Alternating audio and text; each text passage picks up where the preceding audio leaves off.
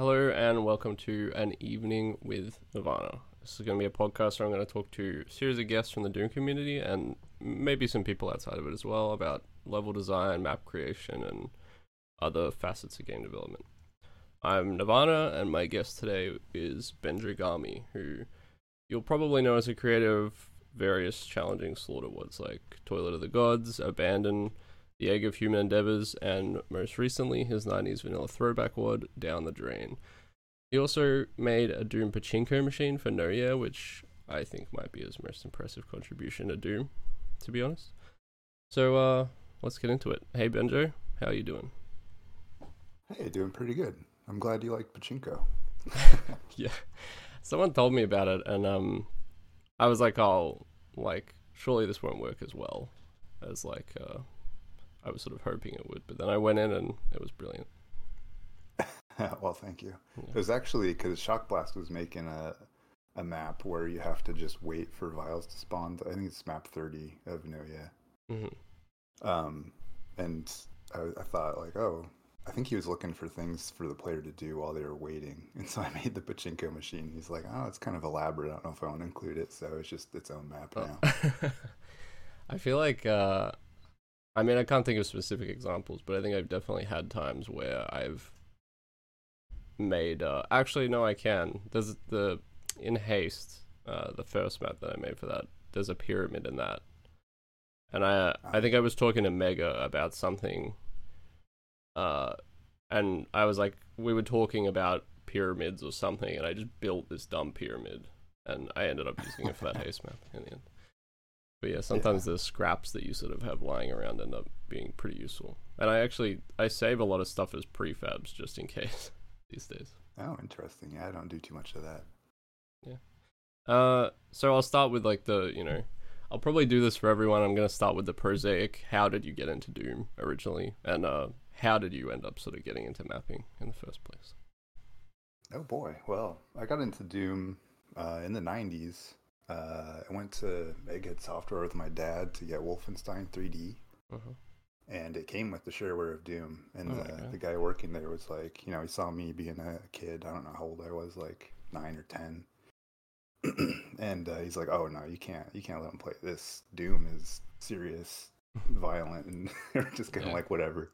We got it, and it didn't run at all on our 280. I mean, it ran on our 286, but it was very low FPS. And eventually we got a better computer, and I played it, and I got like maximum Doom, and I got a book on how to edit, and didn't do too much editing back then. But just sort of dipped my toes in. Then like Quake came out, I sort of forgot about Doom. I just moved on with the times. Oh, so you played a lot of Quake?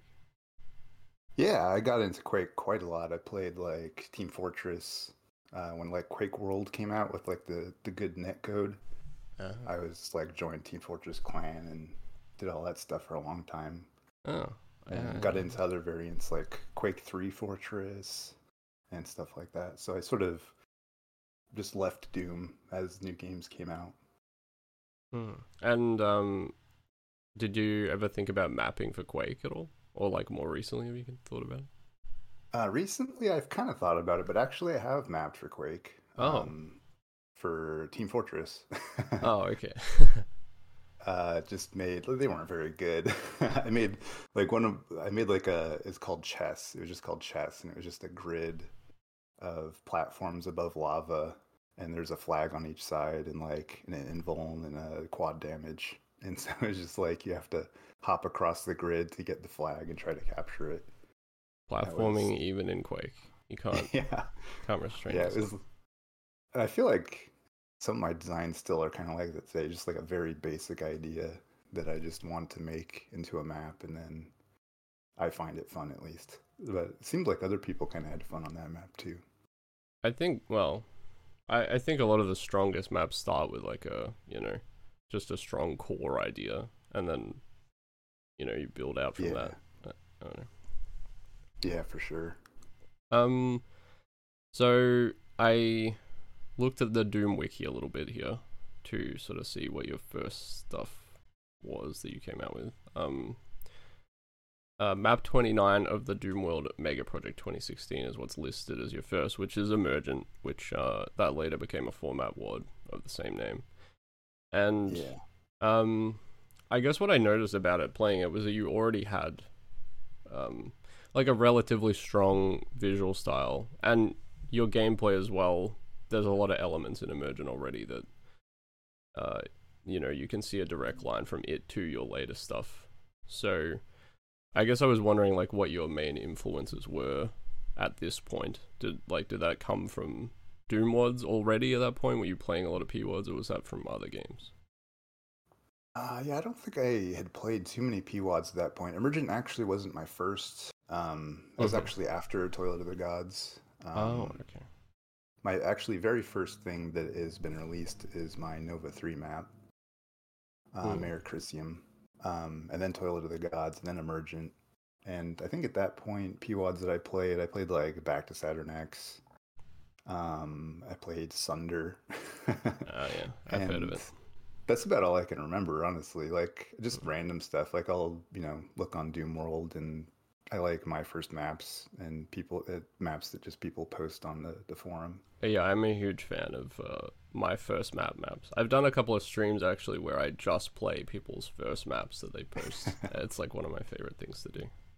Yeah, that's good stuff. And also, like, I think I might have played some of Sunlust at that point too, and just like watching streams. Like, I've done a lot of stream watching. Like, I've seen more P-WODs than I've played for sure. Oh, me too. So I'm sure that has had an influence as well.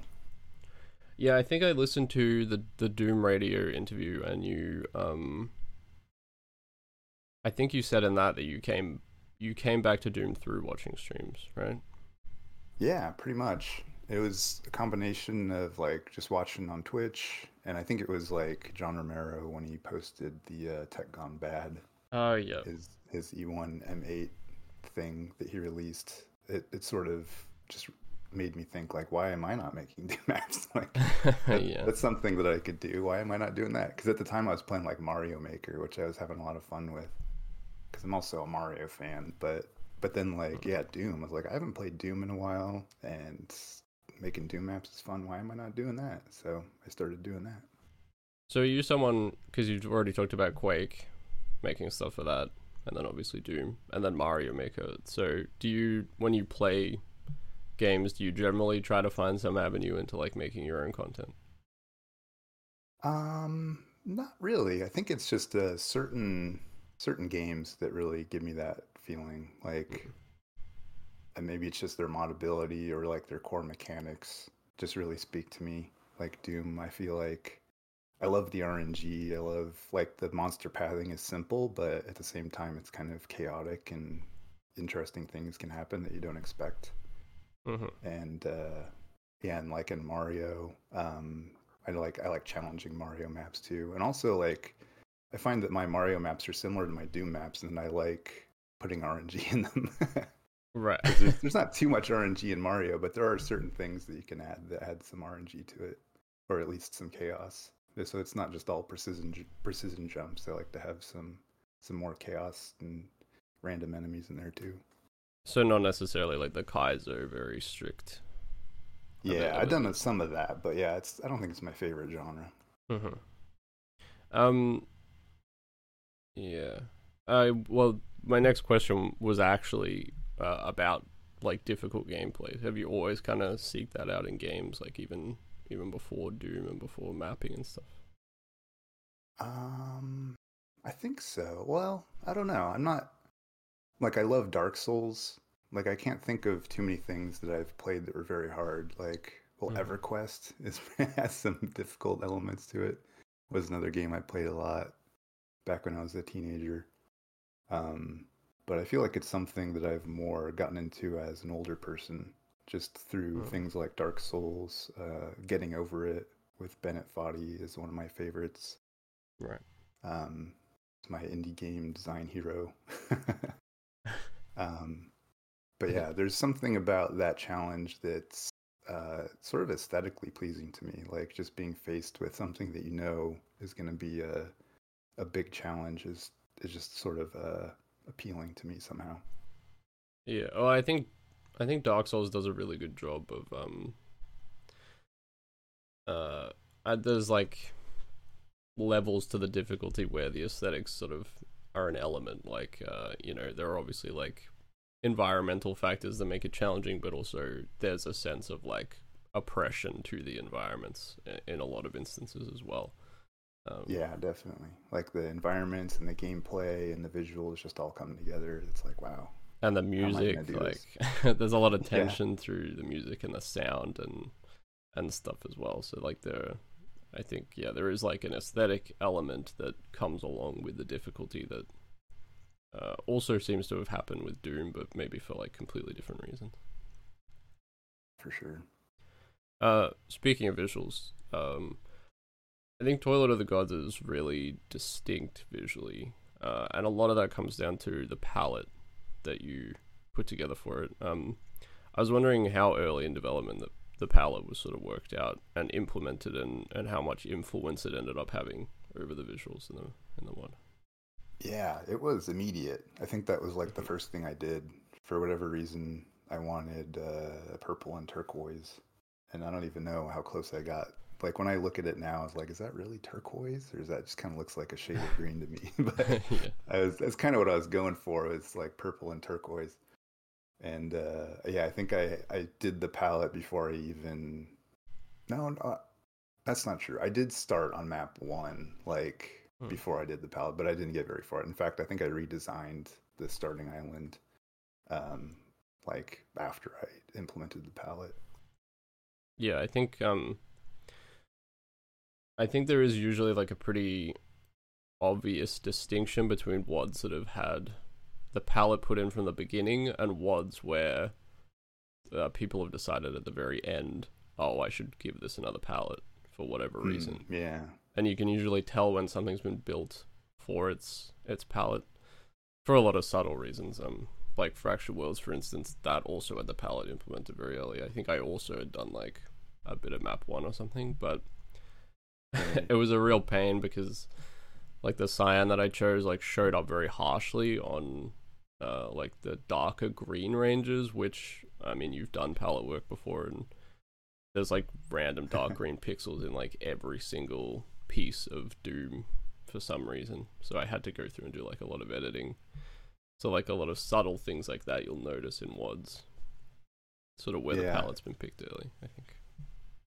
And actually, I think Toilet of the Gods is the only time I've worked on a palette, and it's kind of ham-fisted. Like I just like selected the green range and changed it, and then selected the blue range and changed it. So I'm definitely not like a experienced at editing palettes, but it got the result that I was looking for.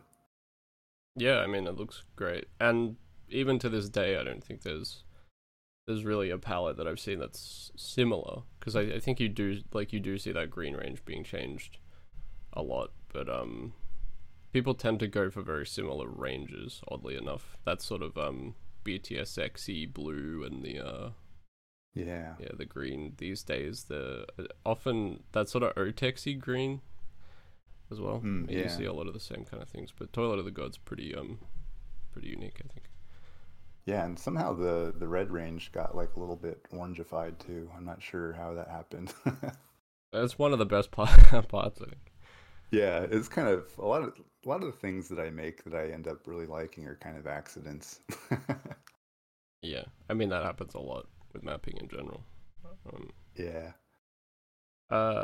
Also with Toilet of the Gods, each map is pretty unique. Gameplay wise, like from each other. Map 1's sort of slaughter and fairly harsh platforming like combined, and then map 2 is a bit more traditional with that big sort of revenant fight at the beginning, and then the cacos later and stuff like that. 3 is open sandboxy kind of thing, and then 4 is like this tight, highly focused platforming section. Was it intentional from the beginning that each map was going to be like its own experience, or did that sort of just naturally develop? Yeah, I think that just naturally developed. Like since I was a beginner mapper, like there's some things in map 1, like I don't have any control sectors in map 1 that are like off the map and joined Mhm. because I didn't know how to do that yet. That's why there's like basically all those purple pillars that are like between the first and second islands are there to serve as the control sectors for the bridge that raises up. Okay. So a lot of it was just sort of, flying by the seat of my pants. And map 2 actually took me some time to figure out. Like the vision in my head was different than how it turned out. Like I was imagining like sort of deep canyon, sort of like orthogonal hallways, but like with deep canyons in the middle. Uh-huh. And for whatever reason, I abandoned that and went with like the revenants chasing you down through the more sewer-like hallways. And then yeah, just sort of. I think actually map 4 was the second map that I started on, but I realized that it wasn't a good second map, so it got moved eventually. It works well as a finale. I think it's like almost. I I want to say it's like a wind down from all those sort of bigger scale maps, but it might be the most difficult map in the world. Yeah, actually, I think so. Well, I don't know. Probably like if you're saving, it's not too hard to that's save true. come through it compared to the other ones. But yeah.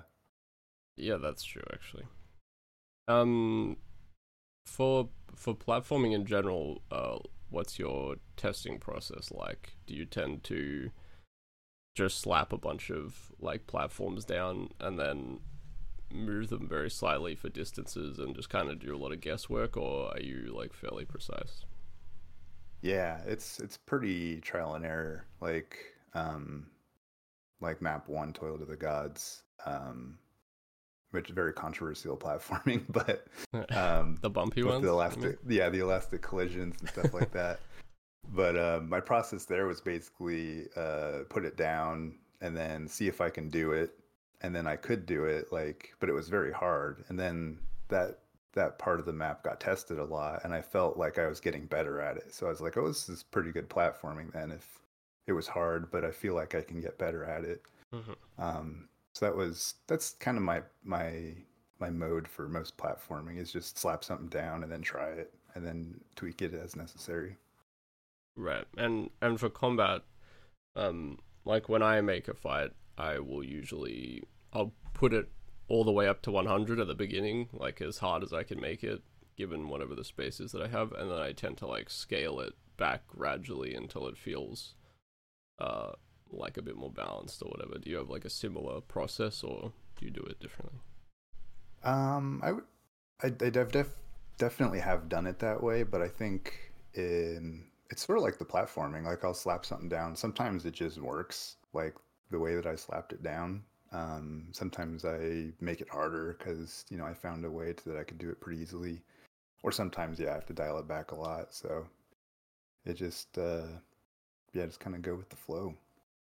Yeah, I think it can be it can be difficult, especially once you start getting like your internal testers to play stuff and you start to realize like, oh, maybe this fight was only easy because I played it like 55 times during testing or whatever. Yeah. And then people like, and Caligon's telling you might want to scale it back, and you're like, okay, well, maybe like from like a blind perspective, it's like a bit silly.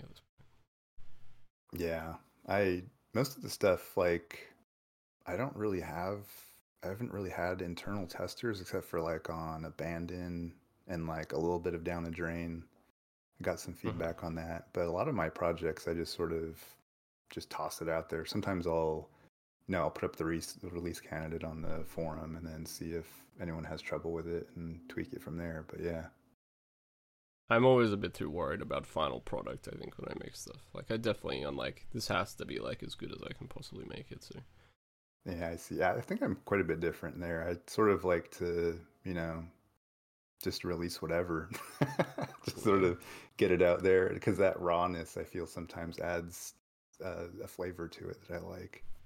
Yeah, I mean, I think, I mean, it generally seems to work for your stuff. Like, a lot of your maps are obviously, like, kind of notorious for their difficulty, but it's almost like that thing of, implementing, like, specific speedrun strategies into a map before speedrunners get their hands on it. where like that inorganic nature of it would make it inherently less enjoyable to speedrun. So sometimes it's better just to release something and let people figure out the difficult parts for themselves, kind of thing. Yeah, I like to be surprised by what people are able to do in my maps, because it's fun to see if they figure out something to do that I didn't think of or something like that. I think I'm too much of a control freak. I'm like, I don't want I don't want people like cheesing this really badly, or like I spent like 4 hours making this room or whatever, and I'm like, I don't want this being cheesed. I definitely have some fights like that, like where I think a lot of my abandoned maps are pretty strict in how you can progress. And if like map 10 of abandon, you can like play faster and try to skip stuff, but it usually doesn't turn out well. That's kind of how my maps are. They're sort of like not very strict in like locking you in, but if you try to go faster and try to escape the lock in, it becomes very difficult. And so it may be faster if you can survive, but also extremely difficult. I think, yeah, for the most part, that is generally like a really good way to map in terms of like keeping it feeling like it has a bit more of a natural flow. And sometimes my stuff, I think, suffers a little bit for being like so strict with lock-ins and things like that. So I don't know, I do enjoy like the flow of your stuff, and people like Scotty as well has like very good map flow in terms of like the pace. Yeah, pretty good. I guess this sort of ties in this question, because like a lot of your stuff is extremely difficult. People sort of know you for it a lot of the time. I guess I was wondering, like, how important is challenge as a factor when you're mapping? Like, are you actively trying to make things as hard as possible, or do you just put down things that you think will be fun and like make gameplay for yourself, and then it ends up being difficult, or how does that go usually? Yeah, I think it's more like the second one, and it depends on the project too. Like down the drain, there's definitely some maps where I was in the mood for making something more challenging. Sometimes like World of Orifice. Sometimes I think about like I like to design maps like I'm making a wall to beat my head against. Yeah, Because I'll get to World Orifice and okay. that later on. Yeah.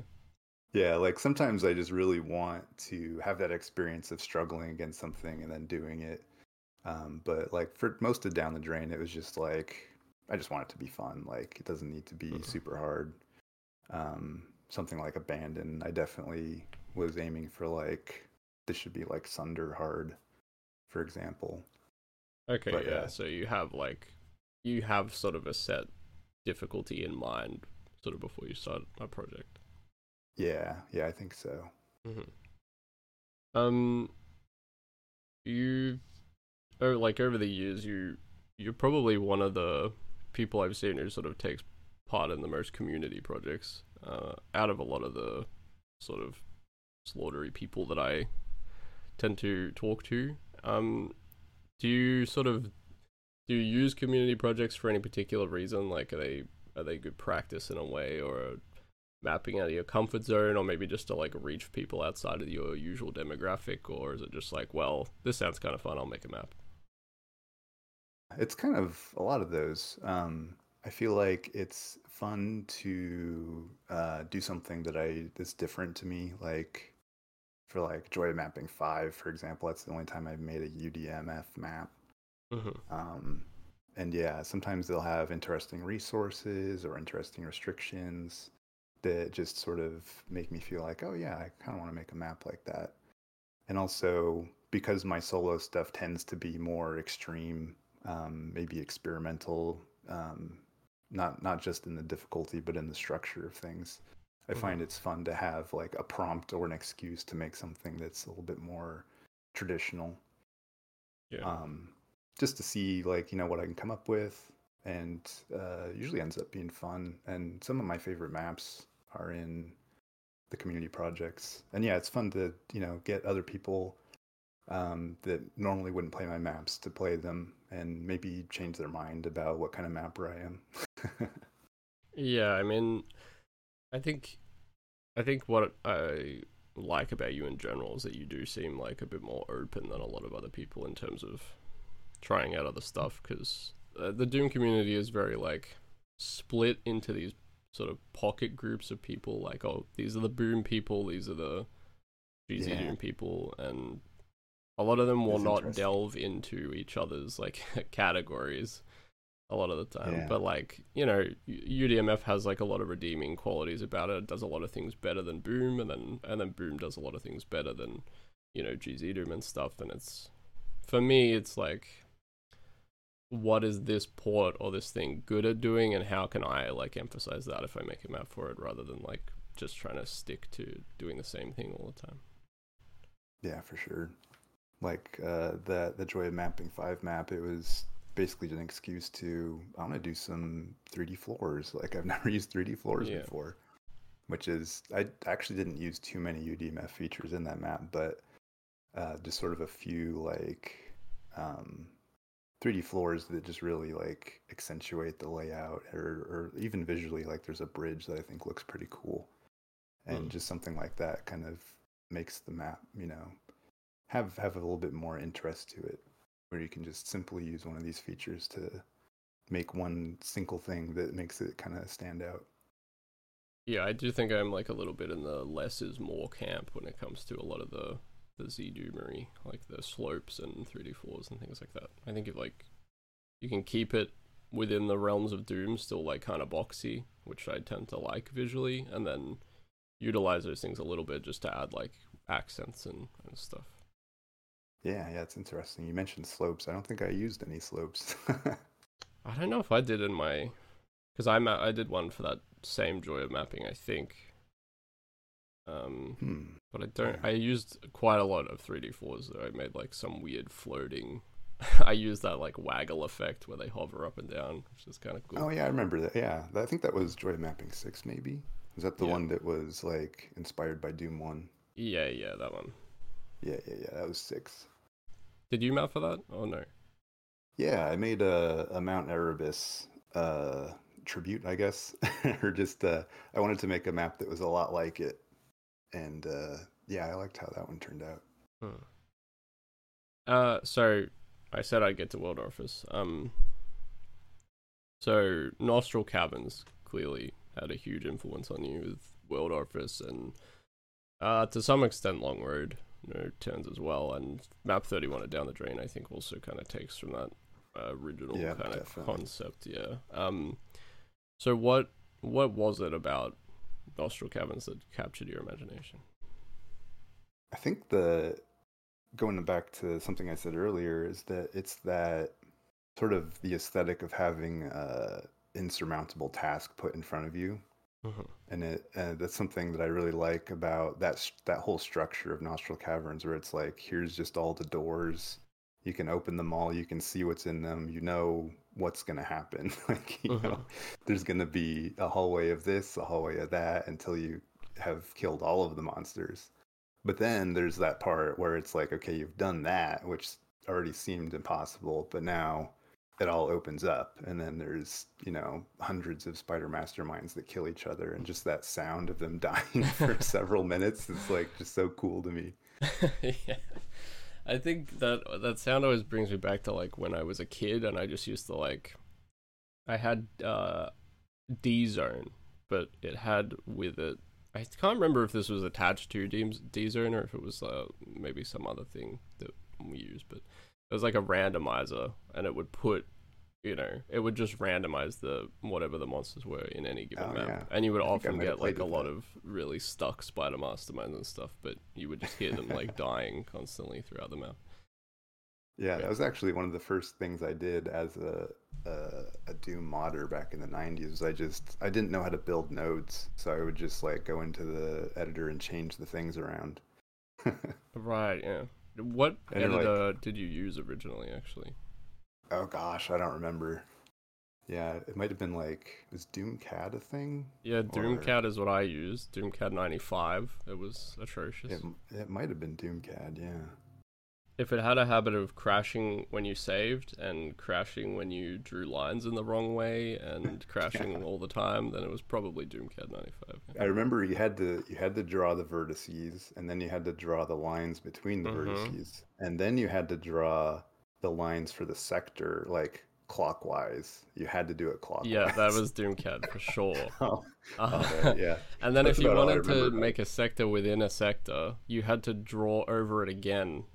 So it had like a another mode that you went into. So you draw your sector and then the one within it, and then you had to draw Yeah. around it again to make it part of the other sector. Oh man, yeah, that was Yeah, awful. It took me so long to just get a room working. it was horrible, but I will say that I think that experience with Doomcad made me much more patient with Doom Builder because Doom Builder was like when I got Doom Builder, I was like, how is this possible? Like, Yeah, I could it's just pretty draw nice. whatever the hell I wanted. In Doomcat, you couldn't mass select things easily. You had to click everything manually. Like you couldn't delete a line def without it crashing. Like it Yeah. was unusable practically. So Doom Builder, like people don't know how good they have it. I think. Yeah, when I came back to mapping, because that was one of the things too. I was like, oh, it's got to be way easier to do these days, and sure enough, it was a lot easier. Yeah, like an insane amount easier actually. Uh, Something I kind of feel bad about, like making down the drain, is that I didn't use like some old editors that 90s mappers had to deal with. yeah, a lot of these vanilla compat people, uh, if they really want to stick to their guns on it, I think they should be using Doomcat 95 personally. Yeah, yeah, for sure. Uh, so I guess you talked. I had another question about sort of what you liked about the grinding methodical gameplay. I suppose you already sort of talked about that. Is it mostly an aesthetic thing then, or or is there like a bit more to Okay, it? yeah, yeah. There's definitely more. Like I find it kind of meditative, like just Mm. grinding through the monsters. It's like Nostril Caverns is not especially hard. The first phase of it at least isn't. And also, if you do it in the right order, if you do it in the wrong order, it can get kind of gross. But Mm-hmm. yeah, like just killing stuff through the door, like BFGing stuff through the doorways, like doing the corner pops and whatnot, and just you kind of get in a rhythm. You can put on your own music. It's yeah, sometimes it's just like a chill out map. That's kind of what World Orifice and Long Road No Turns are to me. Like just if I want to pick up and play, like sometimes they'll be like, I want to play some Doom, but I don't know what I want to play. I'll just play Long Road No Turns until I die, which usually is pretty soon. It almost has that feeling of like some like really old arcadey games, where Yeah, it's like one very set goal, and you got one life, and you just go through and see how long you can last, kind of thing. yeah, definitely. There's probably some of that influence in there. I think what I like the most about because Down the Drain 31, I think it might be my favorite map in the WOD. I also quite like grindy stuff. Like I loved Holy Hell. I played it like I mean relatively recently. I played it. I didn't play it like back when it came out or anything. So Yeah, it's not a nostalgia thing, but I really do enjoy that that kind of grind as well. But with Down the Drain 31, what I really liked about it was that you had this like because you know exactly like you're like okay, well it stands to reason that this next set of rooms will be shotgun dudes because I just did zombie men and then it'll be imps or something. I really yeah, like that ability to like plan my route a little bit because there were times when I was like, okay, well if this is revenants, I don't want to go there yet until I have this weapon, so I'll like go and do the Hell Knights first, and then I can get this. And I really liked that sense of like having control over the scenario, I suppose. cool. Yeah, yeah. That's definitely part of what went into it. Is and also you can just like peek into the area to see what's there, and they won't attack you immediately, so you can Mm-hmm. scout things out and decide what to do next. That's definitely a conscious decision. And it sort of fits in with that whole like not making strict lock-ins and letting the player kind of form their own journey through the map and stuff. Yeah, yeah, and I feel like there's some interesting things that can happen because you can get overwhelmed by the vials, and if you're playing in comp level 2, you're probably going to get ghost monsters, and then you'll just have Mm. to load it or start over if you're playing an actual vanilla, because Yeah. you can't save it on that map. But yeah, like if some vials get away from you and you have to retreat, and then depending on how much of the map you've cleared, they can follow you everywhere basically. I love stuff like that where the monsters can get an advantage and pursue you. Yeah, I think when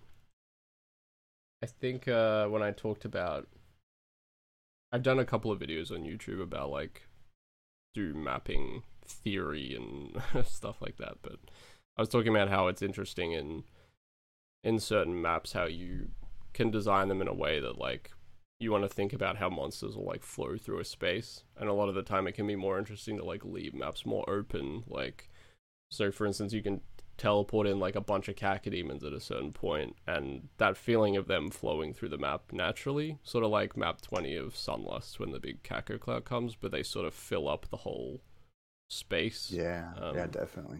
Yeah, I really like that as well. That's something that really stuck with me about Sunder Map 8. I think it was Map 8. Yeah, map Paled 8. Monument. Yeah, or the cacos will. I mean, you can kind of cheese it, but I didn't know how to cheese it, so I retreated, and then I just had to deal with all of these cacos flooding the level, and I don't know where to go, and I can sort of kill some of them through these torches that they can't get through. It's just like it feels almost broken, like it wasn't meant to be this way. I like stuff like that. I think, and I might touch on this later when we talk about Abandoned, but I'm pretty sure Gazebo did tell me that he because he used GZ Doom for his testing for Sunder, so I think those torches you might have been able to shoot through them, right? Oh yeah, yeah. And the monsters would be able to get by them. Is that how it works? I can't remember how it works in GZ. I guess since there's no vertical, or there's no vertical, and there's no infinite height is what I was looking for. I guess they could fly over the torches. I didn't think about that. I think he might have been playing with infinite height off, but don't quote me on that 100%. But I think I know he definitely designed, like, even the newer Sunder, I'm pretty sure he designed it with Z Doom, or now GZ Doom, in mind. And then like went back and tested in PR Boom after the fact. So yeah, I know for a fact the old Sunder was definitely targeting Z Doom. Yeah. Which, yeah, again, I'll talk about that a bit with Abandon later. Yeah, so with those longer maps, like Long Road and stuff, what do you do for testing? Because, obviously doing full playthroughs isn't really something you could do for something that long. So, yeah. There's a lot of it very segmented, like jumping in and jumping out, or... So for both of them, I think for World Orifice, I played through like 3 times, like just straight up with saves and loads, of course, before I released it. But most of the testing, because there's like some technical stuff I got to debug and whatnot, so I used Super Wep 8, which is like one of the D-hacks that comes with D-hacked if you I remember download Super it from the Weps. archive. Yeah, I remember Super Wep 8. And with that, you just like, I was basically just mowing through the map, and it's a little bit better than no mow because you're not how testing the balance, of course, but you are testing like, that the monsters are moving the way that they're supposed to, and you're testing if you can max it and stuff like that. Sure. So yeah, I used that on World Orifice, and then I think Long Road, I think it might have just been like simple enough. There's like not too many moving parts in there that I pretty much just did like one playthrough with saves, and then I was like, yeah, it works. Sometimes that's all it needs. Yeah, and it did get some balance changes with some feedback from people on the forums, but yeah. I was curious about it because I was like, Long Road is an insurmountable task almost, which is what you were after, I suppose, that feeling. Yeah, and another thing that I was thinking about when I made World Orifice was like, I wanted to make a map where it would kind of make sense to have splits, like to have, if you're speedrunning it, to have, because I like speedrunning in general. Like I watched other speedruns of other games, and Doom speedruns, they tend to not use splits, which makes sense most of the time. But I thought it would be really cool if this map kind of makes sense. If you were gonna speedrun it, you might want to use splits. Yeah, I don't know why. I also have like kind of I enjoy seeing people get like a good gold split, when I watch a Oh speedrun. yeah, that's good stuff. So with Slaughter Max, that was I. Okay, once again, this is according to the Doom Wiki, which has already done me wrong at the beginning of this, but it claims to be the first community project that you led. Yeah, that so sounds what? great. Okay, so what made you like want to tackle leading a project instead of just taking part? I think at the time I just wanted to see more people engaged with slaughter maps, and like I wanted to get people who might not have made any slaughter maps, like get them to try it out. So it's supposed to be kind of a low pressure, but also the way the rules are designed. Like I wanted to have a very clear set of rules so that pretty much anyone who was submitting a map would be confident that it would be accepted if it met these criteria. So just sort of to aid the accessibility, and also having the rule where it has to be maxed. It was sort of like evangelizing for slaughter maps, and also UV maxing, the UV maxing of slaughter maps. Yeah. And it's so it was to get people to make them, and then get people to play them, and to see that they're not impossible. They're not work. They're not tedium. Like this is something that you can do, and it can be fun. Was sort of the goal of the project. Okay. Yeah, I was wondering if the demo recording element was maybe a Time of Death inspired thing, since he's sort of well known for recording demos of all of his stuff that he puts out. I think it must have been an influence, but it wasn't really in the forefront of my mind. It was more like I just wanted to have a clear set of rules, and to I don't know, promote these two things that I liked. Yeah. Which, I mean, that's another thing that I like about you, I think, as a Doom mapper, is that, or as a community member, maybe rather, is that you still want to promote Slaughter as a genre and stuff, which I do feel like there's a lot more cynicism towards it, maybe from other members of the Slaughter community, just because maybe it's become like a bit more mainstream, or like maybe it's like much different than it used to be or something. But I definitely still feel like I want to see sort of newer people getting into making that kind of content. Yeah, I feel like in the last few years, it seems like more people have become more accepting of slaughter gameplay. You'll still see some opinions like, oh, it's it's TDM, or it's grindy, or it's whatever. But I feel like I see more voices from people that I don't really recognize as being like old slaughterheads, being like, yeah, it's not for everyone, but these are the things that people like about it. And I feel like the battles have kind of been won that we've had on the forums. Like, some of those posts that people are making, like RD has done a really good job of explaining these things. I think maybe people are starting to come around, and not to be so negative about it, even if they don't like it. I think the sort of new slaughter wave, as it's become known a little bit, is has also probably helped a bit too. Like the bridge burners and that kind of group has sort of made it a bit more like palatable to people who want to get into it more casually. Yeah, there have been like the micro slaughter community project. I think that's what it was called. I think a lot of people seem to like that, and got people into being like, yeah, I played it and I liked it. I guess I like slaughter now.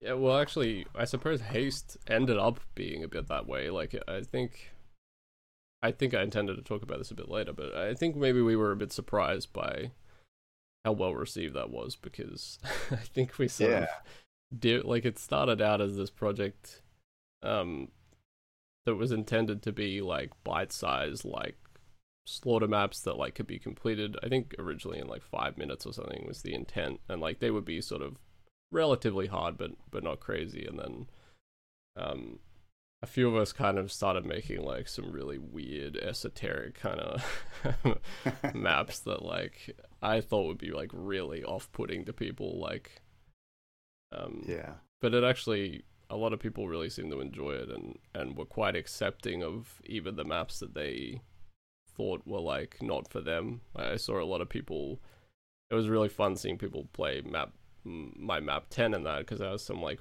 kind of brutal platforming. and it was very polarizing in the there was a thread on Doom World. Some people who like absolutely loved it and others who just despised it, and I thought that was great. Yeah, I was pretty surprised too. It was kind of fun to see that Haste and Micro Slaughter Community Project together in the the WAD Club, because the what is it? And Micro Slaughter MSCP, is that what it is? Yeah, there's an acronym. I feel like I'm getting it wrong, but anyways, they definitely, I remember they influenced us in the making of Haste.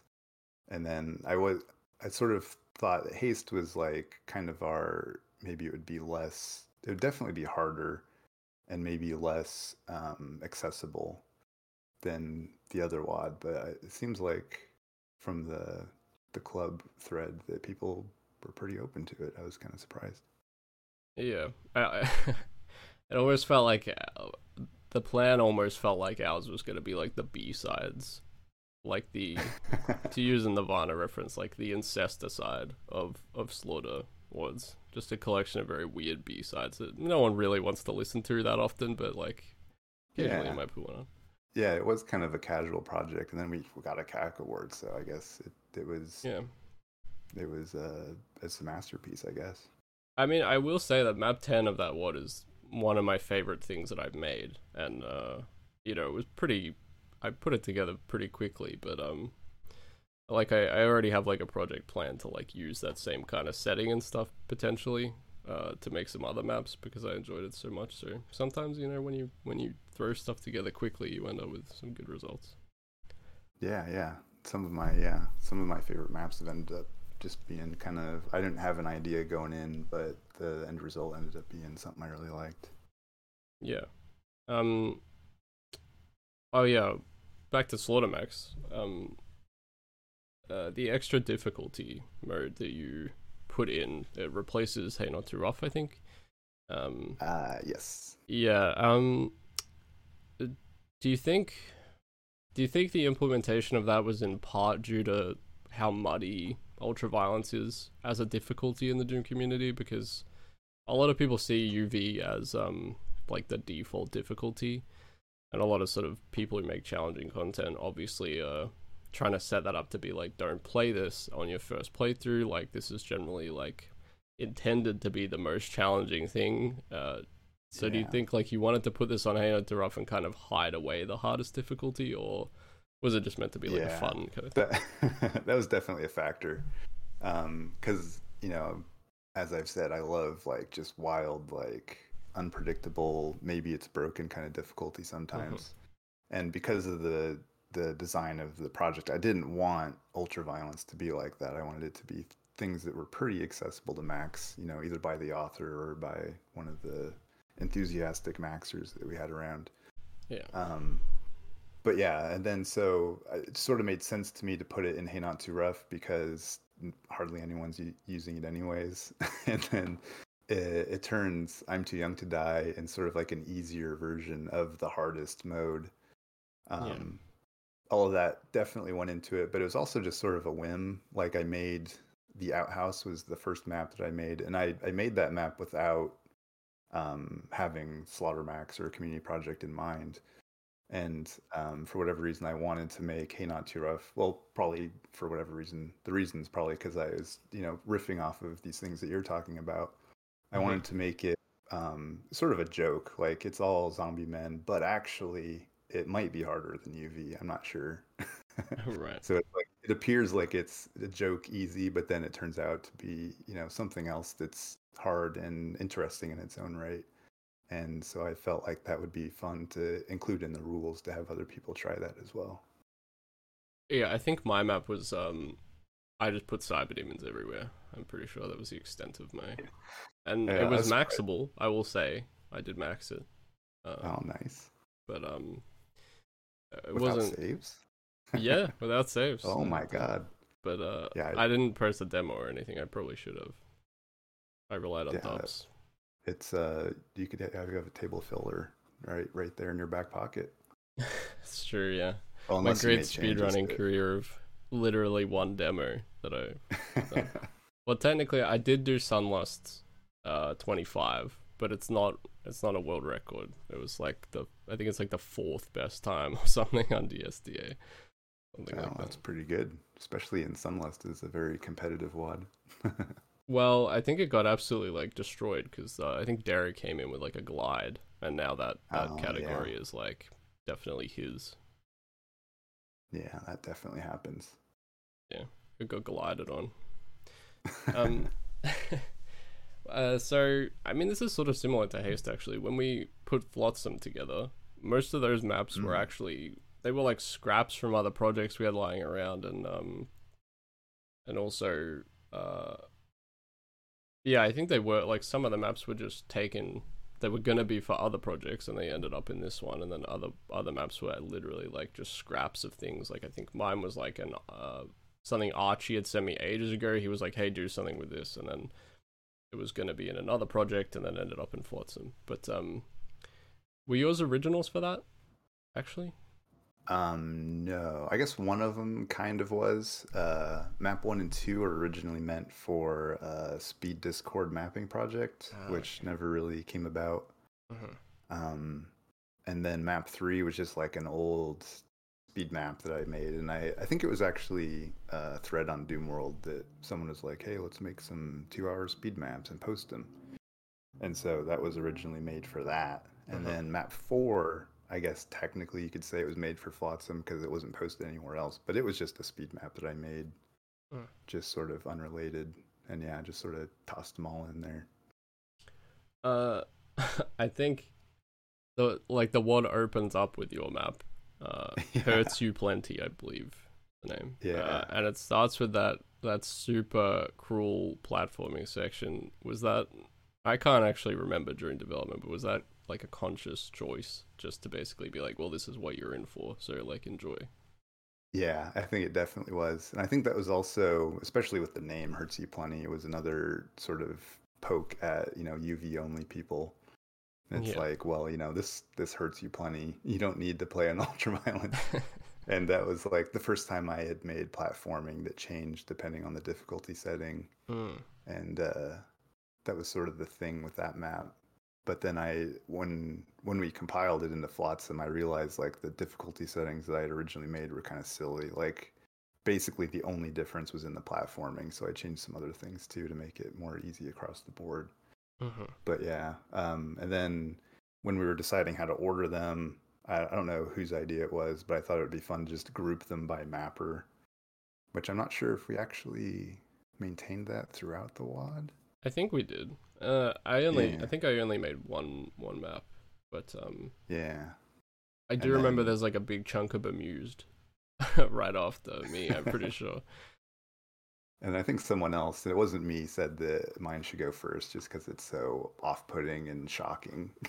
Well, what's funny about Flotsam in general is that I feel like it gets easier as the WOD goes on, because my map was definitely a lot easier than yours, and I think it's you and Zul, right, are the first two, and then me, and then my map 4 is kind of obnoxious. That's one of the maps that I feel like I don't like nearly as much as I used to. Like a lot of the maps that I make, I kind of feel like comfortable with them throughout time, but map 4 is like, it's kind of obnoxious. Like how many times you have to like loop through the stairs just to like get something done. Like there's some really awkward roadblocks in that map that sort of make for some tedium. Is that the really vertical map? It's like that was map 2. Map 4 is the one where it has like the vials on the conveyor belt. They're like smashed into the spike, and you have to like. Is it the Baron, like the fire bluey Baron thing in the middle? Yeah. I thought that map was pretty funny. I enjoyed that map. I enjoyed watching people play that map more than maybe playing it myself, but. Because it is pretty brutal. Like, mostly the opening, I think, is just so brutal of that map. But. Yeah, there's like the Spider Mastermind that sometimes is a real spoiler because it doesn't die to infighting. And I think Dubs actually did a speedrun of it, and I don't think he enjoyed it. He told me a little bit about it.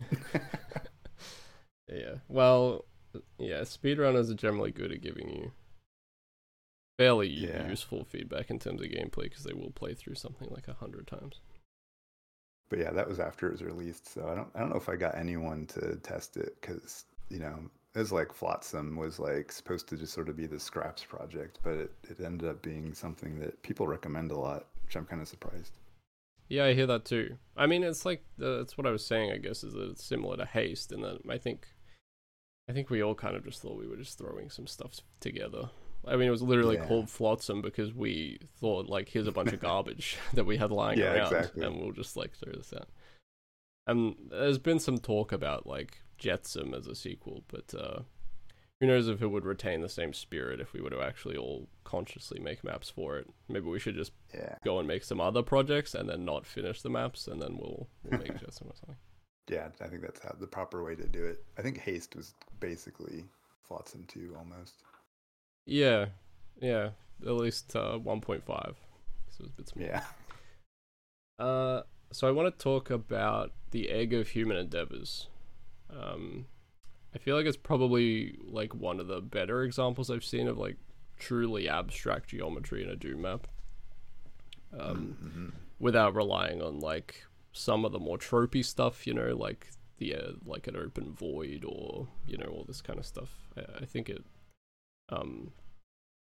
with all the moving platforms and how sort of rigid some of the disappearances are of some of the platforms, and just a very interesting use of like boom features there. I was just wondering if you could talk about like conceptualizing that map and what in the map did you build first? Yeah, so that was a map that I went into like without any real ideas. Like, it was for Joel Vargas Skeletor's Doom mapping contest, which I wanted to make something for, but I was like, I don't know, I'm just gonna start mapping. And so I basically just mapped from the beginning. Like I like to make big open areas with islands, and I kind of wanted the map to be like, this is typical on brand Benjogami kind of map is sort of what I was going for. Mm-hmm. And so it sort of has a similar structure to like Toil of the Gods map 1, where you go like onto 3 islands, and the islands sort of get bigger and bigger in their scope. But other than that, like I didn't really have a visual idea for it. Just sort of, I used ArchText, which is just a resource that Archie compiled. I think I was using that because I also used that in Flotsam Map 1 and 2 because they were for the Speed Discord project. Mm-hmm. And it was just something I was using, and I thought I had some cool textures, so I used that and slapped some textures down, and eventually just sort of like, it's one of those maps where I just enjoy drawing the lines on the map. And I did have a design goal of like very hand placed lines, like non-orthogonal, and but not a lot of lines. Like I wanted to go like just enough lines to get the job done, kind of thing. And then like a lot of the texture choices are just sort of like colors. Like I liked the red and brown combination, and then I liked, there's sort of symbolic texture usages, like on the third island especially, which is the egg, because it's shaped like an egg. Yeah. All of the textures on the egg are like bones and gore and stuff, which is just part of the theme that I ended up, like I didn't have an idea for the map at first, but it just sort of, as I started making it, it sort of resolved itself in my mind, I guess, that I wanted it to be like this. Yeah. Well, you touched on a couple of things that I think came through for me very specifically.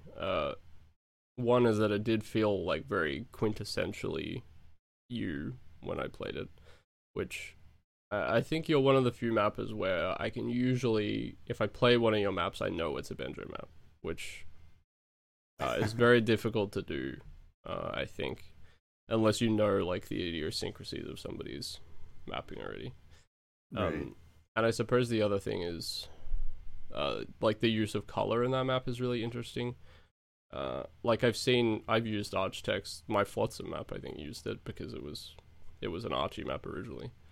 Right. and obviously I've seen him use that a lot, and the way that you used it, I couldn't tell that was architects when I was playing it. It was like a like like you said, you were using like pairings of color instead of like in a truly abstract way, instead of just trying to like create specific objects and things, which I think it made it very unique because you don't see architects used in that kind of context, I think, very often, because Archie has like a very set style.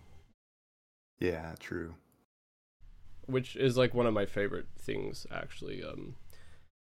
Like the use of vanilla textures and stuff in like incredibly weird ways, like when people mess with the offsets a lot and do stuff where you're like, wait, what the hell is that texture? I've never seen it. Yeah. But it's actually just a vanilla texture on like some crazy offset that they've moved.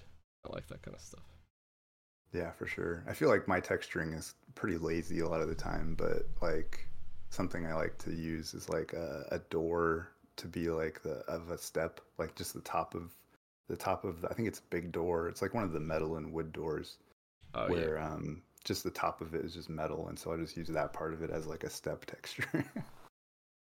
Yeah, I mean, I don't know about you. Did you only just start playing Monty stuff, or had you always played? I've aside from what I've been playing lately, I only played Urkatanye, Oh yeah, um, yeah. which Which I that's probably one of his more, I don't know how to like normal ones. it's the most Visually, mainstream yeah. because it won a CAC award, so that's how you know it's Well, yeah. mainstream. But like visually speaking, from memory, I don't remember the WOD too well, but compared to a lot of his other stuff, it has a like more sort of standard texturing and stuff, doesn't it? Yeah, I think especially compared to like Enceladus. So I can speak on Urkatanye, Evil Tech, and then Enceladus. And Evil Tech is actually like very normal. Like it Mm-hmm. is like all the textures are sort of like a modern idea of what you would do with stock Doom 2 textures, like using the correct textures for the correct purpose kind of thing. But then yeah, then I skipped right ahead to Urkatanye, and that I feel like is a little bit more like abstract texture Okay. usage where they're just sort of put on for like the texture, I guess.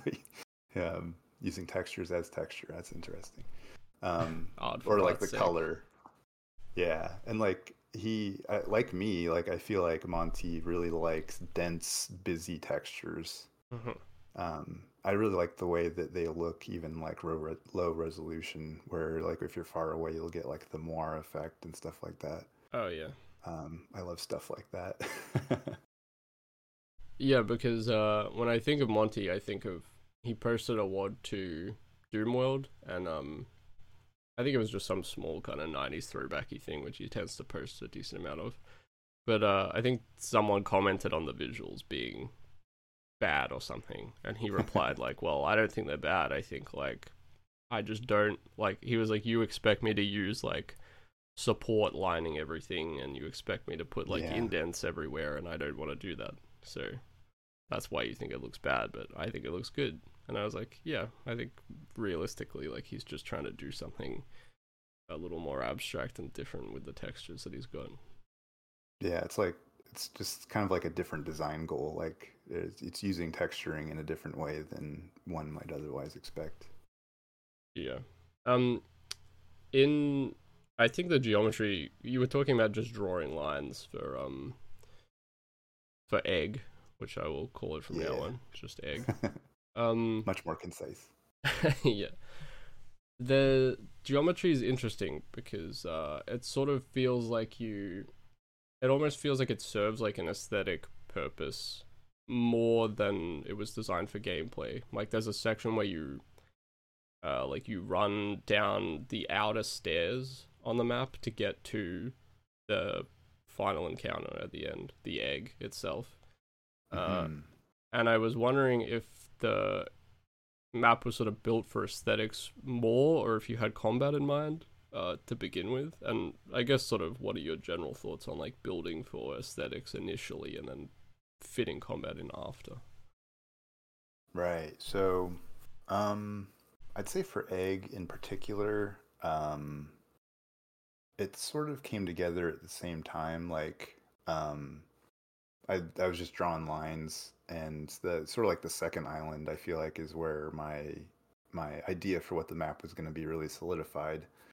And that island just sort of looks like an eyeball, and it's like since it looked like an eyeball, I added some tears to it for whatever reason. Cry.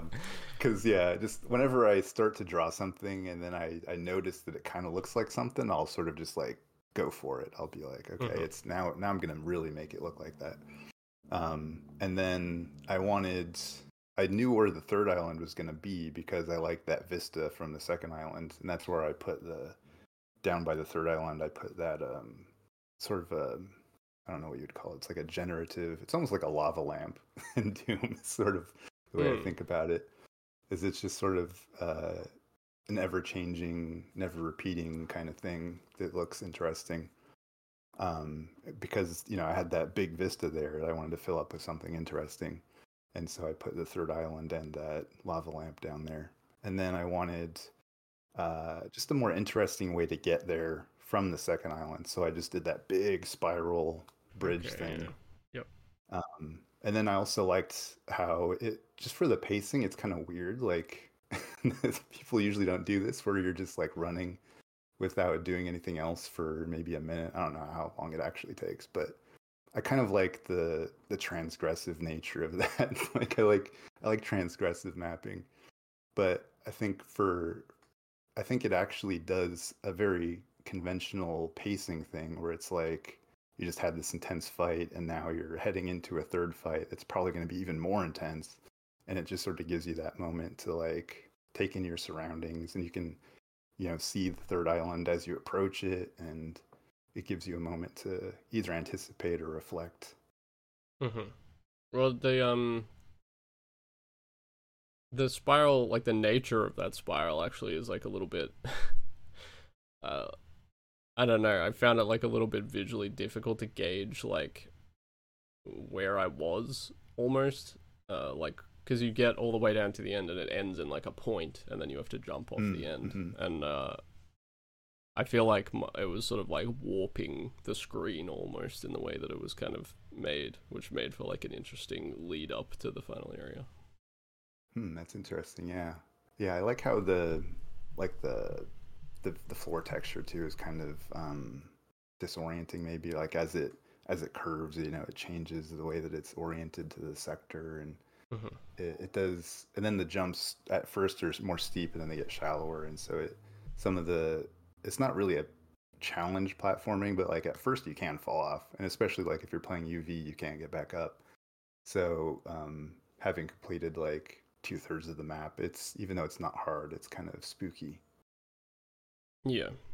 Well, yeah, it definitely wasn't your hardest map, but one of the most visually unique for sure. Yeah, and in fact, the Hurt Me Plenty was designed to be one of my more accessible experiences, where it's supposed to still be that big sort of slaughter experience, but hopefully it wasn't the case for Joel. He didn't really like it, but I think that's for a lot of reasons. That he seemed really burnt out doing the contest. But I did make Hurt Me Plenty. I was hoping that Joel would like it, but more generally that people that aren't really into challenge maps would really like it. Yeah, I mean, I think it's interesting enough in its own right. Perhaps like visually and stuff, where it doesn't necessarily need like to be hyper challenging in order to be memorable as well.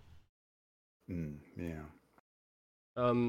So let's talk about Abandon, the big one, potentially. Yeah. So it's probably the most ambitious thing that you worked on, and just in terms of like scale. Can you talk a little bit about the process of just building such big maps? Because they're probably, Toilet of the Gods has big maps, but I would say the ones that you built for Abandon are more like, because you were sort of emulating Insane Gazebo, they're obviously a little bit more complex in terms of line count and stuff. So was that like a bit of a specific challenge for you, making large sort of complicated maps in that sense? Yeah, it was. I think I definitely bit off more than I could chew with Abandon. Like when I first decided to start the project, my idea was that I would anonymously finish Sunder and then just like Yeah. release it. Like all 32 maps. Like that was a ridiculous idea. I was just like laying in bed one night and just be like, that would be so cool. And then eventually I realized that that was ridiculous. I needed help, so I recruited Bemused because he likes to make Sunder like stuff too. Hmm. And then Scotty came on board, and it sort of changed over time. It was not going to be. And then Insane Gazebo came back, so of course I can't finish Sunder anymore because he's actually back. But Yeah, I yeah, did want to touch on that specifically. but I was like, I can like it's Sunder is amazing and beautiful, but I felt like I could do it. Like if I really spent the time to draw all those lines and think about all the good texture combinations, because I studied his mapping a bit and sort of got a feel for what makes Sunder look great. And I was like, yeah, I could make some maps like that. And then ended up only making like two basically, Yeah. and map 17 are the solo maps that I made that were like um sort of that ambitious. Map, I think it's 4 or 5, I always forget. My earlier map was actually not for Abandon at first. It was for Dying Camel's Demons. That's Mm. why there's like some different textures in there from Pinch Text, because Pinchy was running that project. Yeah. And but at some point I was um like I couldn't, I didn't want to work on it anymore. Like it felt like too much. Like I just wasn't in the mood back then to do that kind of map. And so I just put it on the shelf. And then eventually I was like, oh, actually, like in the context of Dying Camel's Demons, I didn't want to do it. But if I think about it like an abandoned map, then I'm like, yeah, actually, Right. this would, I think, make a good abandoned map and I could finish it. But like, yeah, map 10 might have been like the hardest map for me to make that I've ever made because it's just like so much. And Yeah. it's still like way less detailed than a Sunder map or like Bemused maps in Abandon. I just think that style of mapping isn't for me, and that's why I think I bit off more than I could chew. But I am glad that I did it and made. And map 16, I think, is that was sort of, that's the collaboration with Bemused that I did, and that was basically like I had the layout and I had like all these buildings drawn. I had some idea for fights, but I just like the prospect of detailing it and making it actually look good was like overwhelming to me. So I was like, "Hey, Bemused, do you want to make this look good if I do the rest?" And that's how that collaboration happened. Because at that point, I realized I just couldn't really do that anymore. Yeah, I do remember that map in particular taking a while of like back and forth. And Abandon in general took quite a while to come out because I think I had just released Breathless when you guys started, which was a long time ago now. Yeah, Because I think you did at one point. You said like, "Oh, if you want to make something," but I just released Breathless, and I was like, I cannot face making like a giant map again. And yeah, and frankly, Breathless was like a bit of a disaster in terms of like like going through the testing process and realizing I'd like broken so many things and like I in terms of biting off more than you can chew, I was definitely in the same boat in terms of like I should not have made my first big release like some massive undertaking. yeah, yeah. Those big maps are tough. Yeah, I feel like it's kind of interesting because you like almost reverse Picasso'd. Like you started out with the cubism and then you went back to doing like more traditional, gigantic, detailed stuff. Yeah, and then decided to never do it ever again.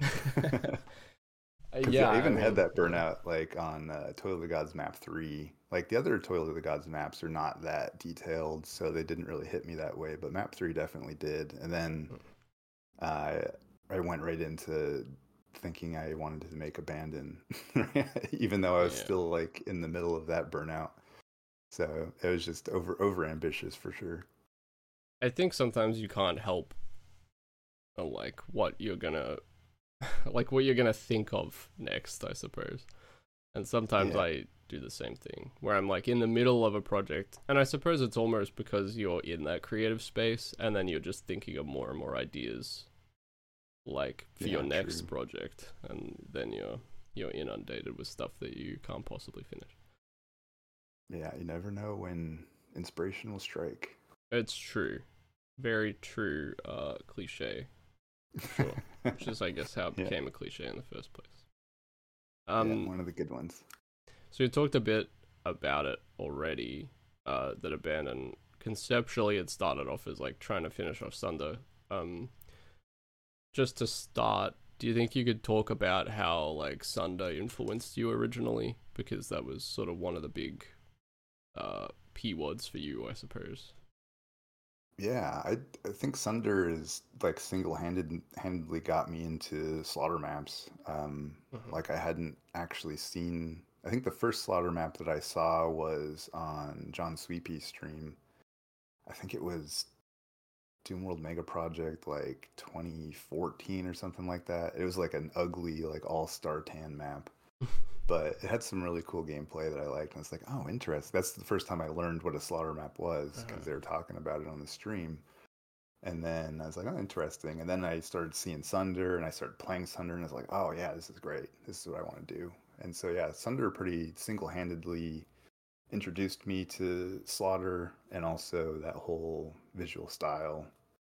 And yeah, and Toil of the Gods is like definitely directly inspired by Sunder, but I wasn't going for the the beautiful detailed maps like are in Sunder. Instead, it was just more of the overall structure of the maps and the fights that I really wanted to explore with that one.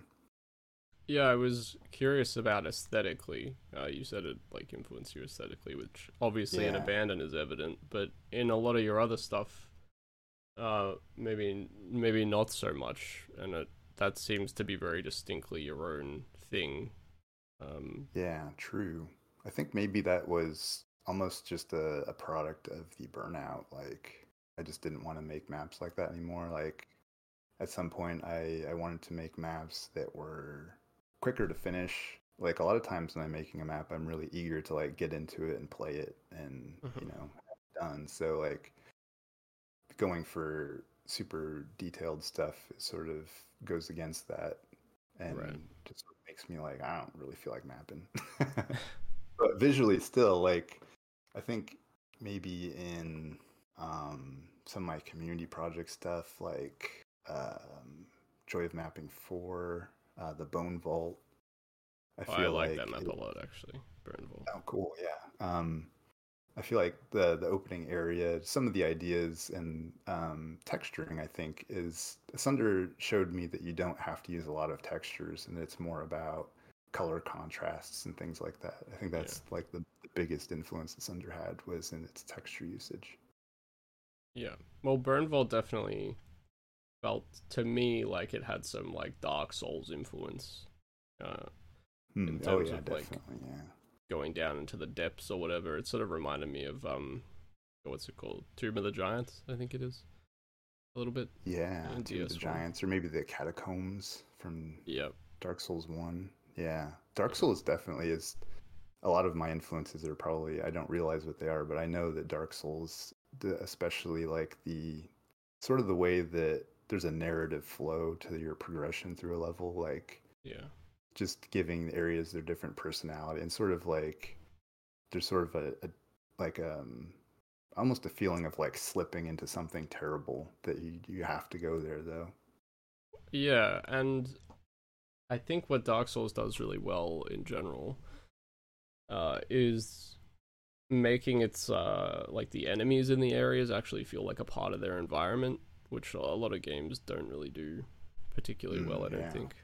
Which is maybe another reason why Bone Vault sort of reminded me of it, because, you know, a lot of revenants in the Bone Vault. Yeah, true. Exactly where they should be, you know. That's true. I do really like in Dark Souls, there's like enemies that you'll see in one area and never see them ever again, which is hard to do in Doom, unless you're making a smaller map, where you can sort of have the area have the monsters be like a unique feature of that area, and then you go to a different area and there's something else.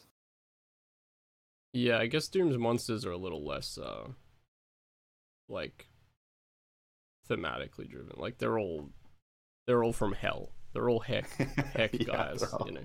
yeah. I So, guess like, having lots of hit scanners and a tech base is sort of like well, true, yeah. there's former humans here because this is a formerly human base that they use, so it kind of makes sense. It's true, yeah. And then, yeah, Revenants in a tomb kind of makes sense. But Yeah. yeah, I don't know what else. I'll have to work on the Barons realism in in our a maps, I think. brimstone. Yeah. So Gazebo coming back. This happened like midway through Abandoned's development. I think Bemused discovered him in some random stream, which was absolutely insane. Yeah, Yeah, that was funny. he just found him in some random Doom stream and then ended up messaging him, and it turned out like, oh, it's the real guy. Like, it's actually Gazebo, who'd been missing from the forums for a long time. And then we all ended up kind of talking to him. But I guess I was wondering how like Abandoned changed once, or like the goals of the project changed once Gazebo came back, and you were like, oh well, I guess there's no point finishing Sunder since he's gonna finish Sunder now, and Yeah. and also maybe hearing like his perspective on what Sunder was meant to be, and things would have changed your perspective as well. Yeah, it was sort of already going that way just because, I felt like that was silly, like in a moment of, of overambition. I thought that was a good idea, but eventually I was like, no, we'll just make it so that it's supposed to be like in the style of Sunder, but like kind of strict. Like, I like at first I didn't want to use any comp level 9 features because even though Sunder is played comp level 9, it doesn't really use any of those features. It's mostly just for the lost soul limit that comp level 9, I think speedrunners decided was the best way to do it. I think there might actually be like a soft block or something on too, but designed for Z-Doom, he didn't really think about it that way, and it just ended up being comp level 9. And so I was like, yeah, I don't want to use any of the boom features either because that'll be true to Sunder. Yeah. And then but even that, like then Gazebo came back and we are talking to him and he started working on Sunder, and he started using boom features. So I think it just took off a lot of that pressure of, this has to be really true to Sunder because, Sunder is being developed again, and it's not being as true as we were trying to be to original Sunder. Well, So that it's was sort the of like, hilarious thing, was that he sort of came in and he's like, yeah, so like I used GZDoom for testing, and like I added put a hide off and all this stuff, and you guys were like, oh man, we can't use Voodoos for this, like lock in here or whatever, because like he wouldn't have had that for Sunder, but he just didn't know about the features and stuff at the time. Yeah, there's still some goofy stuff in there, like in map 17 that I can think of where I didn't want to use Voodoos, but I also like really needed a single switch to do several different things. And so I decided, well, it's a boom feature, but it's like kind of invisible. So all I'm comfortable with it is I would just stack lines in front of each other and use the pass through function so that you could hit a whole bunch of things at once. But it's kind of, it's not a very good way to do it. It's still kind of like if you're very precise, you can skip using some of those lines. Right. So at some point I was like, I should go back. Now that we've loosened up the rules, I should go back and turn this into like a Voodoo. Just put a Voodoo in, yeah. The lone Voodoo in all of Abandoned. Yeah, but I don't think I did that, even though we do have some Voodoos in other places. Is the complete version up now, or is it still beta technically? Yeah, it's still beta. We have RC1 like done. I think it's just me being lazy. Like I need to. There's one of the maps had some node problems, but I think we might have fixed that. And then I just need to test it. Like it's building the rejects for the abandoned maps is kind of an ordeal. Yeah. So I just have to I think we actually did build all the rejects though, so it just needs to be tested, and then we can throw it up RC1. Yeah, I think we've all had reject and node building issues over the years. I think Entropy, I had to do some reject stuff, which incidentally, you talked about it earlier, but that map was also originally for Dying Camels Demons, and then ended up becoming a solo project. So. Interesting. Yeah, I think some of the Flotsam maps were also meant to be Dying Camels Demons, but for whatever reason, I think it was like taking too long, and some people wanted to throw them into Flotsam instead. Yeah, I think that was the case.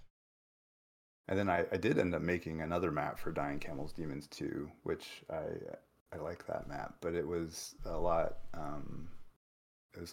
lower. I wouldn't say lower effort, but it was more speedy map, Hmm. and so I felt like I was able to complete it as opposed to the Abyssal Artifact is the one that ended up in Abandon.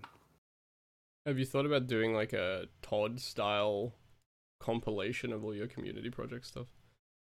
Oh yeah, actually I have.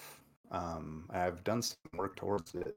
I I feel like it's one of the last things that I really want to do before I leave Doom. I don't know if I'll ever leave Doom forever, but like, um, I sort of feel like there's not any other ideas that I have or ambitions I have. So, but this one thing I did kind of want to make a compilation, and then the thing that would be unique to it was the map 30. I wanted to make like a ridiculous Iconos in map with like some custom sounds and stuff. It's sort of the I don't know, the crowning achievement. That's not a crowning achievement. It's like the garnish, I guess, you'd put on top of the compilation WOD, where that Right. would be the only new map, but everything else. And I was thinking like I would include Toil of the Gods, like not just community stuff. And some community stuff wouldn't work, The like Mayhem UDMF one 18 and and stuff, right? 19. Yeah, the UD. Actually, I was thinking about like what do they call it? Downporting. No, there's a word for it. But making my UDMF map work in Boom, which I think wouldn't Oh, be right. too difficult. I just have to use some of the old janky like instant raising floors to make the bridge and stuff. Oh god, yeah. I I'm not a big fan of boom bridges, I'll be honest. They always Yeah, break. me Whenever neither. I play anything with a boom bridge, it just breaks. In my experience. Yeah, and then I was gonna put like the Toil of the Gods palette would be like a just a separate WOD that you could load with it if you want to. Like if you could play all the maps with it, or you could just play the Toil of the Gods maps with it. So that's something that's on the table. I even have a name for it, which I'll reveal is called previously unavailable on CD-ROM. That's pretty good. Yeah, Although, is it gonna fit in like the title screen? yeah. I don't know. Have I'll to have to play figure with that some out. font work there. Yeah. Um, Down the drain. It probably it might be my favorite release of yours, which I think that was like surprising to me because I'm not really somebody who goes for like the sort of nostalgia oriented vanilla ones. But I really really enjoyed it when I played it. And uh, this may get a little bit out there, but we're both David Lynch fans. I'm pretty sure, and Oh yes, yes. yeah, when I played Down the Drain, or maybe like looking back on it afterwards, I felt like it sort of had like this Lynchian element to it. He has like this motif throughout his films where he presents like the nostalgia of like white picket 50s American suburbia, and then he always juxtaposes it with like the seedy underbelly underneath it and stuff. Yeah. And there's like this scene in Mulholland Drive where you see the Hollywood sign, which in film it's usually like an image of dreams about to come true and all this stuff, but he underlays Hmm. it with like this really unnerving soundtrack that's playing, and it makes you feel like a lot of anxiety about like what's about to come. Uh, Yeah. and to like circle back to what my actual point is here, Down the Drain sort of felt this way in the sense that it presents outwardly as like a 90s nostalgia megawad like you've seen a lot of in the past, but then it has like all this cruel gameplay sort of throughout it, and a lot of slightly more like disorientating visuals than you might see in like a classic 90s nostalgia thing. And so, Right. and it's also got like this kind of dark storyline that you wrote for it. um so I suppose I was wondering if you were sort of crafting it with any kind of high concept like uncanniness when you were designing Down the Drain. Ah, that's interesting. I think a lot of what you perceived was not entirely intentional, but Right. it wasn't like a design goal that I had, um, except for like a few things, like particularly episode 2, which is like the bunker episode. where it's all underground and it's like just weird tech bases. I really wanted to um, keep this motif of like the hallway with just tons of doors, which is partly nostalgic. 'Cause I feel like, you know, old crusty 90s maps would, you know, rely on hallways and doors a lot. But I think it, for me, it made a lot of sense in like this bunker setting that you would just have, you know, storerooms and, you know, living quarters, and they would just make sense to have just sterile long hallways and doors. Um, but yeah, like I think that does, like I can see what you're saying. Like I don't know if I intended it to be that way, but like it's definitely intended to be nostalgic, but also intended to be very hostile. Like you said, like with the storyline, it's supposed to be a very hostile world that you're delving into. Um, and then just sort of because I really like to embrace the sort of broken like tutti frutti and stuff like that. The Like Medusa stuff. yeah, like stuff that's I didn't go so far as to use HOMs, but there are I think someone found some. And also like I have like a mid texture bleeding through, which I didn't intend. But there are some like bugs that you know people might consider bugs that are intentional, um, which I think does sort of add to that uncanniness. Um, but as to me, sometimes it was just an aesthetic choice. Like I like sort of these old maps that are kind of broken and crusty, and I wanted Sure. to embrace that. You've got to use the word crusty now in a map title, I think. Crusty, yeah. It's a good one. But yeah, Lynch. I love Lynch. Love Mulholland Drive. So yeah, Mm-hmm. I'm sure like a lot of my influences I don't really think about, but now that you mention it, like people say things to me that are like I was watching someone play Down the Drain, and one of the people in chat was like, "Oh, you like Spirit World from Doom 2, right?" And I was like, "Oh, really? Do I like Spirit World? Was that something that influenced me?" And then I thought about it. I was like, "Oh yeah, I guess so. It's pretty cool. Pretty cool map. Like the cave area. I feel like some of my caves kind of look like that, and just like the big spider fight with just like really bright lava and fire everywhere. I definitely use stuff like that a lot. So I was probably influenced by the Spirit World, you know, just like I was influenced by David Lynch. Yeah, I think Spirit World is a lot to answer for, frankly, in terms of. Yeah, it's definitely not a perfect map, but yeah. Oh, it's. I think it's a cool map. I really liked it as a kid because I was like, "Holy shit, two spider masterminds! Like, what more could you Yeah. want?" But Yeah, it's cool. You got the invuln. It's not even hard. You can just yeah. watch the spiders fight each other, which is one of my favorite things to do was just watch monsters fight. Oh yeah, me too. I used to just have like cyber demons and pit them against like hundreds of enemies and stuff.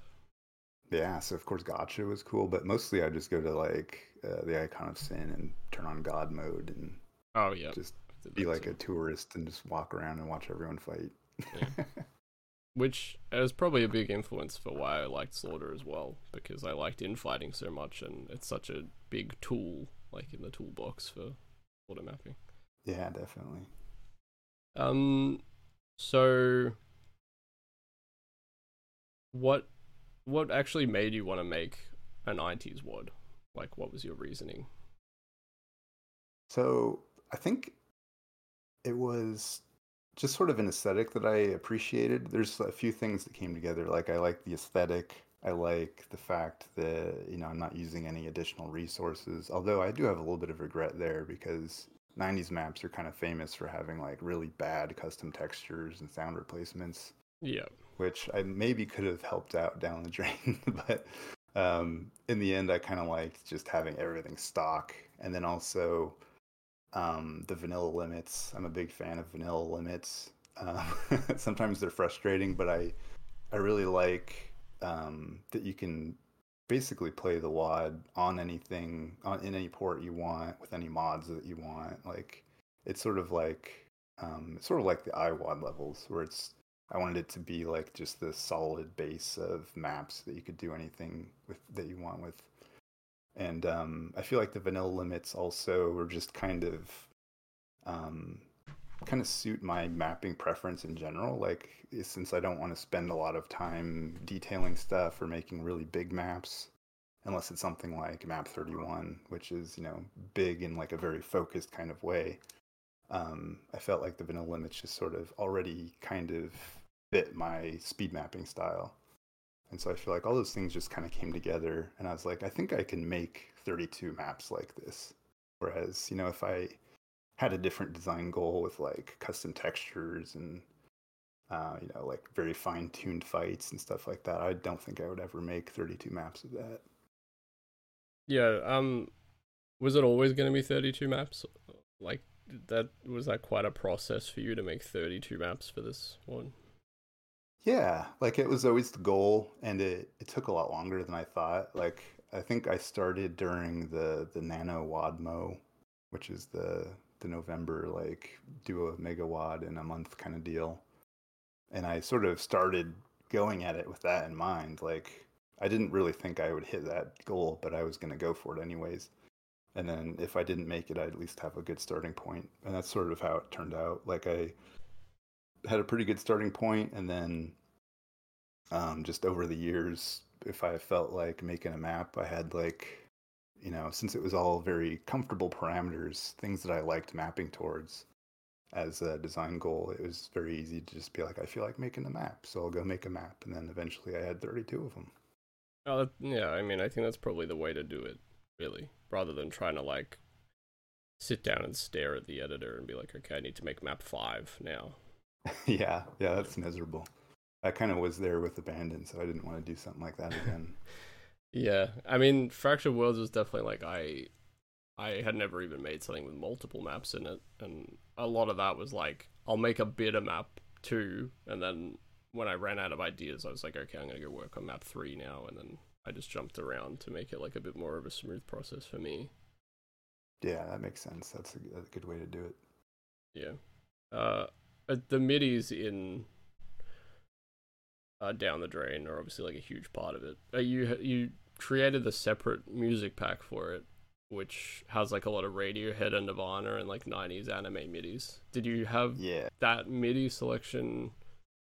Was that initially like a big part of it, that selection of midis?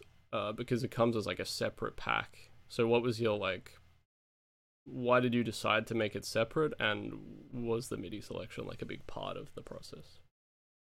Yeah, it was definitely part of the design goal was to have like very 90s nostalgic midis for me. Like it was sort of like, I want to make a wad that if I had played this as a teenager in the 90s, I would have been like, heck yeah, this is all my favorite stuff.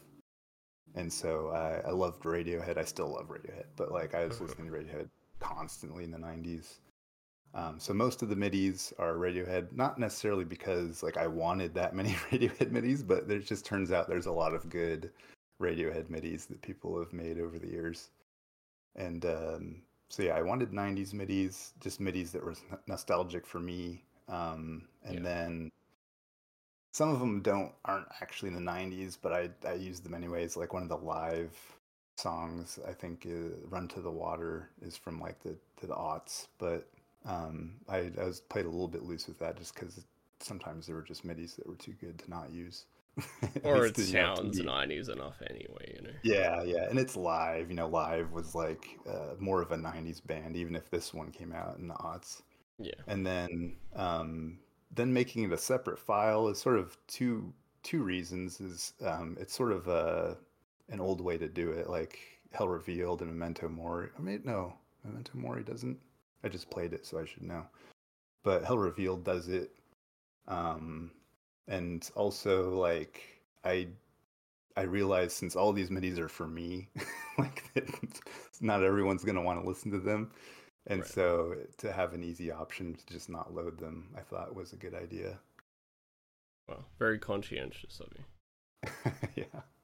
And I think because also like aiming for nostalgia, like Doom 2 soundtrack has a lot of nostalgia for me. So I also enjoy playing it without my custom midis just because I like to hear the Doom 2 midis and just how they sort of like in a 90s maximum Doom kind of way. Like if you're making a map, you're not thinking about what the MIDI is going to be. It just happens if it falls in this map slot, then that's what the music's going to be. Yeah. And it's interesting to see like how that changes the way you feel about the map or how it changes the tone of the map. So yeah, it was fun to have that as an option to play with just Doom 2's music. Uh, yeah, I mean, I definitely still like. I suppose when I hear like a standard stock Doom MIDI on a map, I'm automatically like, oh well, maybe they should have chosen like a custom MIDI for this. But uh, I still think that Doom has banger MIDIs, frankly. Yeah, some really great ones. Like D Running, that was actually I was thinking about just changing map 15 to have a different MIDI Right. because it's the second appearance of D Running, and I feel like it doesn't fit that map very well. Mm-hmm. But I sort of came around to it and embraced it because it's like D Running is sort of the anthem of like janky 90s maps, and sometimes it'll be playing and it'll be completely inappropriate for a map, but that's sort of the experience that D Running gives you. Well, yeah, I also really like TNT's music, which Mm. has a lot of weird ones in it. But I think you hadn't actually fully played through TNT, right? I think me and Remix Yeah. took you through maybe half of it in Xander because we were both shocked and dismayed to find out that you had not played through TNT. Yeah, that's right. Um, I played like by myself. I think I played like the first 5 maps or something like that, and then yeah, we played some, which I don't remember. In general, I have a pretty bad memory for Doom wads, but I think on that night in particular, I had a few drinks, so I don't Right. remember as much of TNT. Well, I was just surprised because TNT to me out of the iWads is the most Benjo. Uh, but some, Yeah. especially the later maps where it gets very like abstract and weird, and like you have these large open spaces with nothing in them, and like uh, to me it just felt like tonally TNT is the one that sort of would have resonated with you the most. But then you hadn't even played it, so I was quite surprised. Yeah. Yeah, it is pretty surprising. I should play it again, It's maybe. good, yeah. Keep on your '90s kick. Play some more TNT. So to finish up, and I think this will be a question that I'm going to ask everybody because I do think it's interesting, even though it's a very basic question. I'm curious what your favorite monster in Doom is and why. Oh boy. I think the easiest answer, the first thing that popped in my head was Archvile. Right. Yep. It's very easy. They're very unique, Yeah. very strong. I love your raising up of dead monsters is such an interesting mechanic that you can use in a lot of different ways. Um, but also shout outs to the Pain Elemental. I feel like I used to really well, or just Lost Souls, honestly. I used to say that Lost Souls and Pain Elementals are like my least favorite monsters in Doom, but just maybe through the process of mapping, they fill like a really important niche, I think, Yeah. of monsters, especially just Lost Souls, as sort of a low tier monster that you can't really circle strafe. Yeah. And also they just create like a lot of chaos and infighting, and they fill up spaces in different ways than you might expect. So I Mhm. really come to appreciate Lost Souls and Pain Elementals. But nothing beats the Arch File, I think. Yeah. I don't think there's another monster in another game that really does everything that an Archvile does. Especially its weird attack where it's like hit scan and it bounces you and it gets infinite range if you attack them, and it has all this like weird coding nuance to it that makes it like Yeah. just a very strange monster. Yeah, I think Doom 2 gets a lot of crap for being like as a sequel like really weak because it doesn't have like that much new stuff, just one new weapon and some new monsters and then just maps. And like people think the texture sets like not even as good as Doom 1 and stuff like that. But I think Doom 2 really deserves a lot of credit for all of its new monsters because I think they all have really they all fill really good niches that needed to be filled. And Oh, absolutely. I mean, if you play a Doom 1, like I can't really play Doom 1 custom yeah, mods anymore because it's missing so much into, because if you think about the Doom 1 roster, realistically they're all just bigger imps. Like, yeah, because Doom 1 doesn't have a huge amount of verticality anyway, so the Cacodemon isn't really used. It's not utilized very well as a flying monster, so what ends up happening is you have like a cacodemon in a hallway, and then he's just a fat imp, and a baron is just a really fat imp. Yeah. So the mid tier is very weak in Doom 1, and Doom 2 does like a really exceptional job of like creating like all these extra little niche roles that really flesh out the sandbox, I think. Yeah, I think, Manx and Arachnotrons, of course Revs, but Manx and Arachnotrons both really good monsters. Manx still, like, I feel like they make me feel bad at Doom all the time. That just hit me, like... When I come back after a hiatus, Manx are always the thing that hit me the most. Yeah, it's like, I know there's a way I can avoid this reliably, but for some reason, they still baffle me. Yeah. Well, thanks for being on what is the first episode of this podcast. It was really good talking to you. A lot of insight into like your process and stuff, which was cool. Yeah, it was fun. And who knows, maybe if this 200 episodes from now, when I have an audible ad that you skip at the beginning of my podcast, maybe I'll have you back on and we'll talk about your 20th vanilla WOD that you're releasing. All right, sounds good. Yeah. Okay. Well, thanks, and I'll try. I think I'm gonna try to release these. Maybe every couple of weeks or something along that line. I haven't worked out a steady thing yet, but yeah, I will finish up here. And thanks again, Ben. All right, thank you for having me. See ya. See ya.